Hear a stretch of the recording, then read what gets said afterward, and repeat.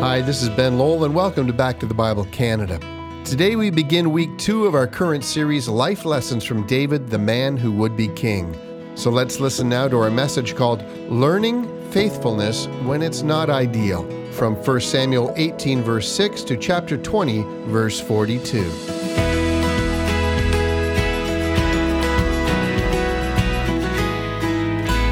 Darrell Bell once said, "We think giving our all to the Lord is like taking a $1,000 bill and laying it on a table and saying, 'Here's my life, Lord, I'm giving it all.' But the reality for most of us is that He sends us to the bank and has us cash in the $1,000 for quarters. We go through life and we put out 25 cents here and 50 cents there. What Bell meant was that our lives very seldom end up going down to martyrdom in a blaze of glory. It's measured in everyday faithfulness and in constantly walking with Christ, even when things are less than ideal. You know, one of the places where faithfulness shows up the most is in our commitment to the people of God. It means that after we have been wounded or hurt and abused, our loyalty to Christ and His church never change. Or let us say that after we have failed and sinned and made a general mess of things, we dust ourselves off, kneel before our Heavenly Father, repent of our sins, ask the Holy Spirit to fill us anew, and then hold our heads up high and learn to be faithful again. After that divorce or after that major failure, we commit ourselves afresh to be the people of God. Faithfulness to Christ is not tested when everything is going well. It is tested when all the wheels just come off. We've been studying the life of David before he became king. And we last left off with David's magnificent victory over the Philistine giant Goliath. Instantly, David becomes famous. And because sometime earlier, Samuel the prophet has come to his house and poured oil onto his head, anointing him as the next king of Israel, and because Saul now sets David over the men of war and gives him a place of status in the kingdom, it is possible that David may have thought that the road to his kingship was now a highway set before him in which nothing but nothing would prevent him from reaching the destiny that God had arranged for him. Wow, this is significance, if there ever was. This is how many of us think significance will be for us as well. When we are finally recognized for who we truly are, that's when our lives matter. But that's an illusion. For the next several chapters after the defeat of Goliath, the Bible records David's life becoming complicated, even dangerous. Saul will seek to put David to death, and in the end, David will become a refugee, an outlaw, and a man on whose head is a bounty. People will turn against him. And the challenge for David will be the challenge to remain faithful when he might well have become disillusioned. He will be challenged to cling to his principles when everything tells him not to. In the end, he will be tempted to murder Saul and seize his destiny, but it is a temptation he will have to resist. Faithfulness for David will mean that he remains loyal to his God and to the kingdom of Israel, and even to its increasingly mad king, when everything within him will demand he not do so. And so David, like many of us, will find that faithfulness to God doesn't come in one great sweep of glory, where he is martyred while remaining true to his God. It will come about when he learns to be faithful when everything else seems hopeless and out of control, when he might have wondered why God would have allowed any of this to happen at all. Today we'll study a large section of Scripture starting with 1 Samuel 18, verse 6, and we'll go all the way to the end of chapter 20, taking in the sweep of 3 chapters. So let's begin. First, we notice that, as it so often does, trouble begins when we might not have expected it. See, David finds himself at odds with Saul because of the thoughtlessness of others. Well, let's read 1 Samuel 18, 7-9. As they were coming home, when David returned from striking down the Philistine, the women went out of all the cities of Israel, singing and dancing to meet King Saul, with tambourines, with songs of joy, and with musical instruments. And the women sang to one another as they celebrated. Saul has struck down his thousands, but David his tens of thousands. This act of the women is not unlike the act of the women after the great victory over Pharaoh on the shores of the Red Sea. After the armies of Pharaoh were drowned, Miriam, the sister of Aaron and Moses, led the women to sing of the victory. This situation, on the one hand, is not different. Women in that culture would often memorialize the military successes of their men, and in this case, it was a celebration of God's deliverance. But on the other hand, this situation is very different. Something insidious has happened. They're comparing David with Saul and suggesting David is mightier than Saul. And this is not new. It's often a failing of people. They compare people with people. Almost every pastor I know has felt the sting of this. It's not just enough to rejoice when someone preaches well. It often follows with, well, he sure preaches better than, and then you fill in the blank. And Saul, well, he doesn't handle this very well at all. He's already becoming an insanely jealous man. He's being harassed by a demon, and Samuel the prophet has prophesied that the kingdom will be removed from him. And this song immediately makes David into his enemy. Imagine this now from David's perspective. He's not done anything other than deliver Israel from a great enemy. But the comparisons between himself and Saul would make Saul his enemy. Or let's put it another way. All that David has wanted to do was to be faithful, and the insensitive sayings of others, along with an already suspicious king, will make him not into a hero, but into a villain. 1 Samuel 18:9 says, and Saul eyed David from that day on. Now, the Hebrew word for eyed is more than just watching someone, as you can imagine. It means to observe him with a purpose of sinning against him. That's how Saul views David. And what follows are perhaps 4 different attempts to kill David. Each one is different than the others, and in the end, this set of attempts to kill him will lead David to desert his army post, become a refugee, and then come under the charge of leading a seditious movement against the king, and in consequence, many will see him as the enemy of Israel. And in the end, it does seem as if David will never become the king, and he will remain an outlaw. Israel itself will turn against him. How will he handle that? Will he think that his fight against Goliath was but a small thing compared with the great battle he was engaged in now? Well, we're left to wonder, what will this faithful man of God do? Well, let's follow the 4 attempts to David's life. Here's attempt number 1. I call this one the impulsive attempt. See, the first attempt against David happened on the very next day after his brilliant victory against Goliath. 1 Samuel 18:10 and 11 reads, the next day a harmful spirit from God rushed upon Saul, and he raved within his house while David was playing the lyre, as he did day by day. Saul had a spear in his hand, and Saul hurled the spear, for he thought, I will pin David to the wall, but David evaded him twice. I find it interesting to notice that our text said this incident happened twice, which tells us that David remained in the room long enough for Saul to retrieve the spear he had thrown at David, and then for him to throw it a second time. That in one way highlights 2 things. First, David no doubt thought that Saul was simply overcome by his madness, and that this was an act of passion and not a deliberate attempt to eliminate an enemy. And second, this incident also highlights that David will remain loyal to Saul. Rather than flee the room or defend himself, he tries to remain in the room and carry on his duty and play his instrument to help soothe Saul and help him regain his composure and his sanity. And so the first attempted murder of David passes, and David remains faithful to Saul.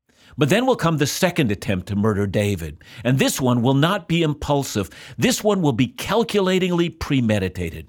I will call this one the seductive attempt. After Saul's failed attempt to murder David in his own palace, the Bible says Saul feared David. Now, this is surprising.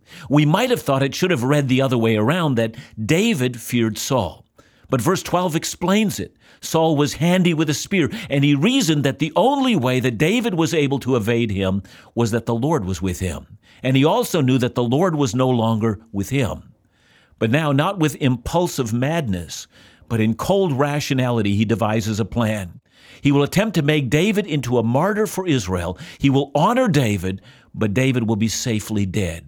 Stage 1 in this plan is to make David into what was then called a commander of 1,000. He was to be one of his key commanders who would go to battle, and in that key place, his chances of dying on the battlefield would be greatly enhanced. In the process, something else happens. Without going into the lengthy details of how this occurred, Saul would give David his daughter Michal as a wife. The bride price was arranged, 100 Philistine foreskins.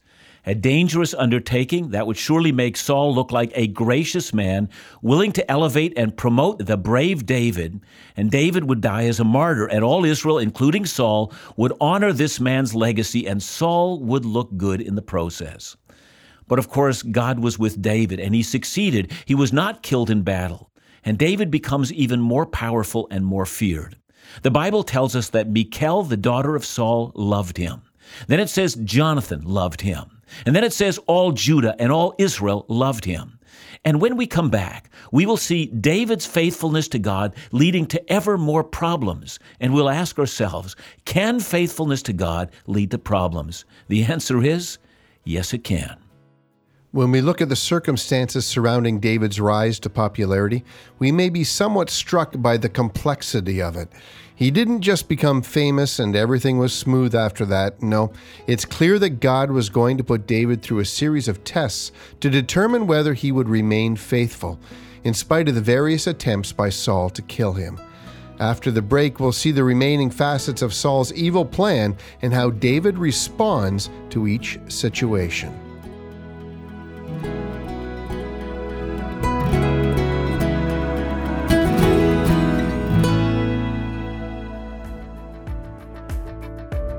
Theology isn't just for pastors and Bible experts. It's for everyone seeking to better understand the God of the Bible and the depth of His love for us. And one of the most mysterious, intriguing, and life-changing doctrines is that of God's providence. Once you grasp the reality that God is actively directing all aspects of your life, your faith will be revolutionized. To that end, we're excited to share that this month, Back to the Bible Canada is offering Dr. John's new book called In All Things, God's Providence at a special introductory price of only $5, or for the very first time, you'll be able to digitally download the entire book for free at backtothebible.ca. But you'll want to act now, because after this month, the book will only be available at its regular price of $17.99 or downloadable for $3.99. So order your copy today by calling 1-800-663-2425 or visit backtothebible.ca.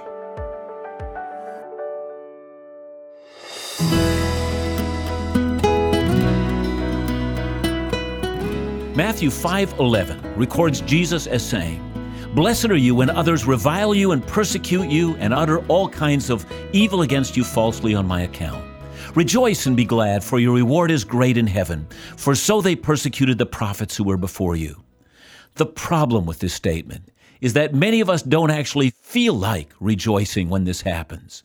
And what's fascinating is that in many cases, this happens on the inside rather than the outside. Here's what I mean. David was not concerned that Goliath was uttering evil against him falsely. It was that Saul was doing so. And how does one rejoice in that? We're going to find out that as we trace this story out, we've noticed that Saul's first attempt to kill David was impulsive, that his second was seductive, marry my daughter, become the king's son-in-law, and become a man of war and die in battle. And now comes a third attempt. I call this one the organized attempt. Chapter 19, verse 1 begins this way. "And Saul spoke to Jonathan his son and to all his servants that they should kill David." All subtlety is gone now. No attempt to put David in a dangerous spot on the battlefield, now just a straight-out attempt for the king of Israel to kill his enemy. This attempt to kill David would surely have succeeded very quickly were it not for Jonathan. Verses 1 and 2 says, "But Jonathan, Saul's son, delighted much in David. And Jonathan told David, 'Saul my father seeks to kill you, therefore be on your guard in the morning. Stay in a secret place and hide yourself.' And as David is in hiding, Jonathan takes it upon himself to speak to his father, and as it would seem, Jonathan seems to convince him. He reminds his father that David has never conducted rebellion, that he has remained loyal to the throne, and that David's exploits in war have done good to Saul. And so amazingly, Saul agrees, or does he? Hardly had this incident died down when Saul sends messengers to David's house to kill him when he leaves his home in the morning. And this time, it's not Saul's son, but Saul's daughter, David's wife, who warns him. She helps David out of a window, and then when men come to look for David in the morning, she puts an image, the Bible says in 18 verse 16, in the bed, to make it look like David is still there, and that buys him time. You know, at this point in the narrative, we're called upon to stop and ponder. Now, clearly, the image is made to look like David is sick in bed and that he cannot come out. But the question the reader has to ponder is, what is this image? The Hebrew word is the word teraphim. That same word is used in one other place in 1 Samuel, and that's in chapter 15, verse 23. In that passage, Samuel is condemning Saul for his disobedience, and there Samuel says, "For rebellion is as the sin of divination, and presumption is as iniquity and idolatry." See, there's the word, idolatry, the Hebrew word teraphim. It can refer to household gods or ancestor figurines that were used as an aid to divination. So it's very likely that this is what Michal, the new wife of David, had. She had pagan gods that she worshiped to be used for divination. And this is what she used to give David time to escape. And it's here that we see why it is that earlier Saul had wanted David to marry her. Saul had said in chapter 18, verse 21, that he thought that Michal would become, in his words, a snare to David. He knew his daughter. He knew her to be an idolater. He knew her passion for pagan gods, and he believed she might, if he failed to murder David, she would still be there to subvert him, and David would be ruined and maligned. And so if you're paying attention, we can see the dangers David was facing were simply multiplying. That's because Michal was as much a spiritual rebel as her father Saul. And as we read the life of David, we will see that not only had Saul lost his privilege to establish a dynasty, so also Michal would lose the same. God would forbid her from having children. But step back and consider David's battle to remain faithful to his God. He is now deeply entangled in the family of Saul. His father-in-law is a demon-possessed man. His wife is an idol worshiper. And the once pure life of a young man who saw a giant named Goliath and fought him in the name of the God whom he loved is now threatened on every side. The once pure vision of holiness is now threatened by subversion, death threats, misunderstandings, accusations, and temptations. See, many a man or woman has begun well, only to find that forces more sinister than they can imagine have made a once pure love for Christ and his work seem like a distant memory. Would David become one of those people? And in this we find the fourth threat on David's life. David is out of options now. He decides to flee to Samuel. Samuel, not surprisingly, is in Ramah, not far north of Jerusalem. Ramah was the place where at that time the tabernacle was housed, so that's where you would expect to find Samuel. David desperately needs Samuel. He tells Samuel everything that has happened. He needs counsel. He needs a word from God. He's confused. What is he to do? How is he to remain faithful? He is now a hunted man. He's married to a woman who loves him but is unfaithful to his God. His once clear perspective of God's plan for his life is muddied, and he can't find his way through. We don't know what Samuel and David spoke about, but we do know that while he was there, a fourth attempt on David's life happens. We call this one the brazen attempt. Saul has come to hate and fear David more and more. He will murder him if he has to, right in front of the priests of God and in front of Samuel himself. His jealousy and his hatred and fear have made Saul a deeply evil man. And so, as Saul's spies report David's whereabouts, and as Saul makes his way to Ramah to murder David under the watching eyes of all of Israel, God himself intervenes. The Spirit of God comes upon Saul. Saul involuntarily strips himself naked, begins to prophesy, lying down outside completely naked for a full day and a night, prophesying almost compulsively.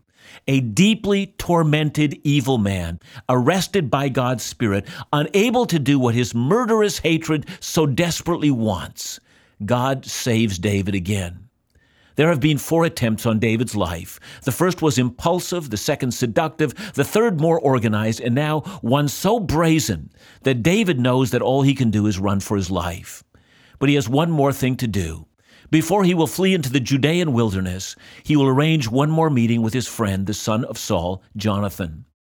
By now, David might have thought that since Saul wanted to kill him, and because Michal was less of a woman than he thought, that he might have thought that of Jonathan as well. Maybe Jonathan is subversive, but he does not think this way. And so the 2 friends meet once more.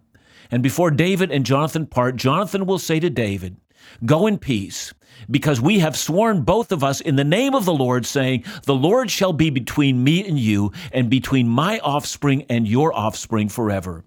And in this we have an example for all of us who want to live lives that matter. So many faithful servants, when they are hurt by so-called brothers and sisters, when they are hurt by the church or by someone in the church, will turn their backs on everyone. And this is a grave mistake. Faithfulness to God demands we do not break fellowship with faithful brothers and sisters in Christ.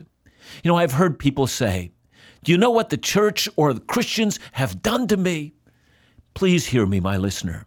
If you want to remain faithful, you'll have to remember that no one who is faithful turns his or her back on the people of God.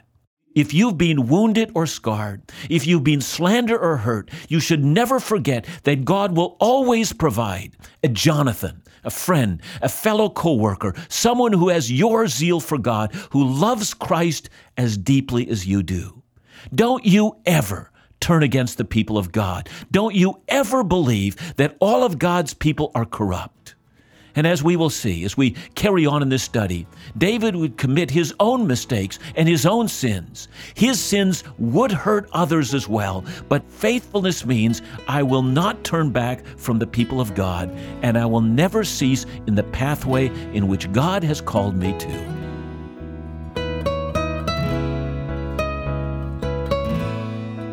Great message today, John. And I'm reminded really quickly about God hardening Pharaoh's heart, or in this case, a spirit sent by God taking over Saul. What's all this about? Yeah, it's such a good question, and it does take a great deal of time to kind of unpack all of that, but I think there is a short answer to it. God allows things to happen in our lives that will expose the recesses of our heart. I mean, so much of our lives are spent in covering up what's really there. But God is determined, as in the case of Pharaoh and in the case of course, of Saul here, to begin to highlight that indeed in both of these men's cases, they were egomaniacs and they had deep hatred for the God of heaven. And so God so allows circumstances to begin to purvey who they actually are. But the good news for David is that this was not outside of God's plan for his life, because as this was testing David, it was exposing some of the things in his heart, and he was learning to be faithful, and God had never deserted him. When we experience hardship and struggles, how do we remain faithful despite the circumstances and the people around us? I think when we reread this story, David's faithfulness to God and his commitment to Jonathan reveals some practical applications we can make to our own lives. I hope you've been blessed by this program and that you can join us again tomorrow for another message from the life of David. Back to the Bible Canada, leading you forward in your walk with Jesus every day.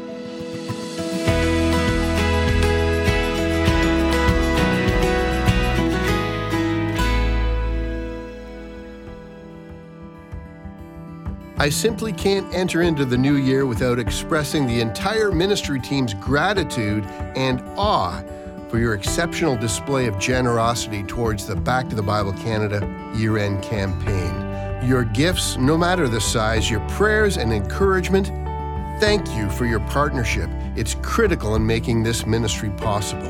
And it does so much to sustain and supply thousands of people with accessible, trustworthy Bible teaching.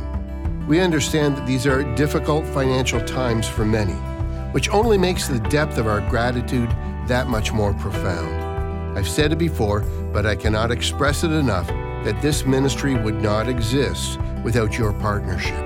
So again, thank you, and Happy New Year. On behalf of the whole team here at Back to the Bible Canada, we pray that this year you will be blessed with a lasting joy and peace that only comes from knowing and placing your trust in our gracious Lord and Savior, Jesus Christ.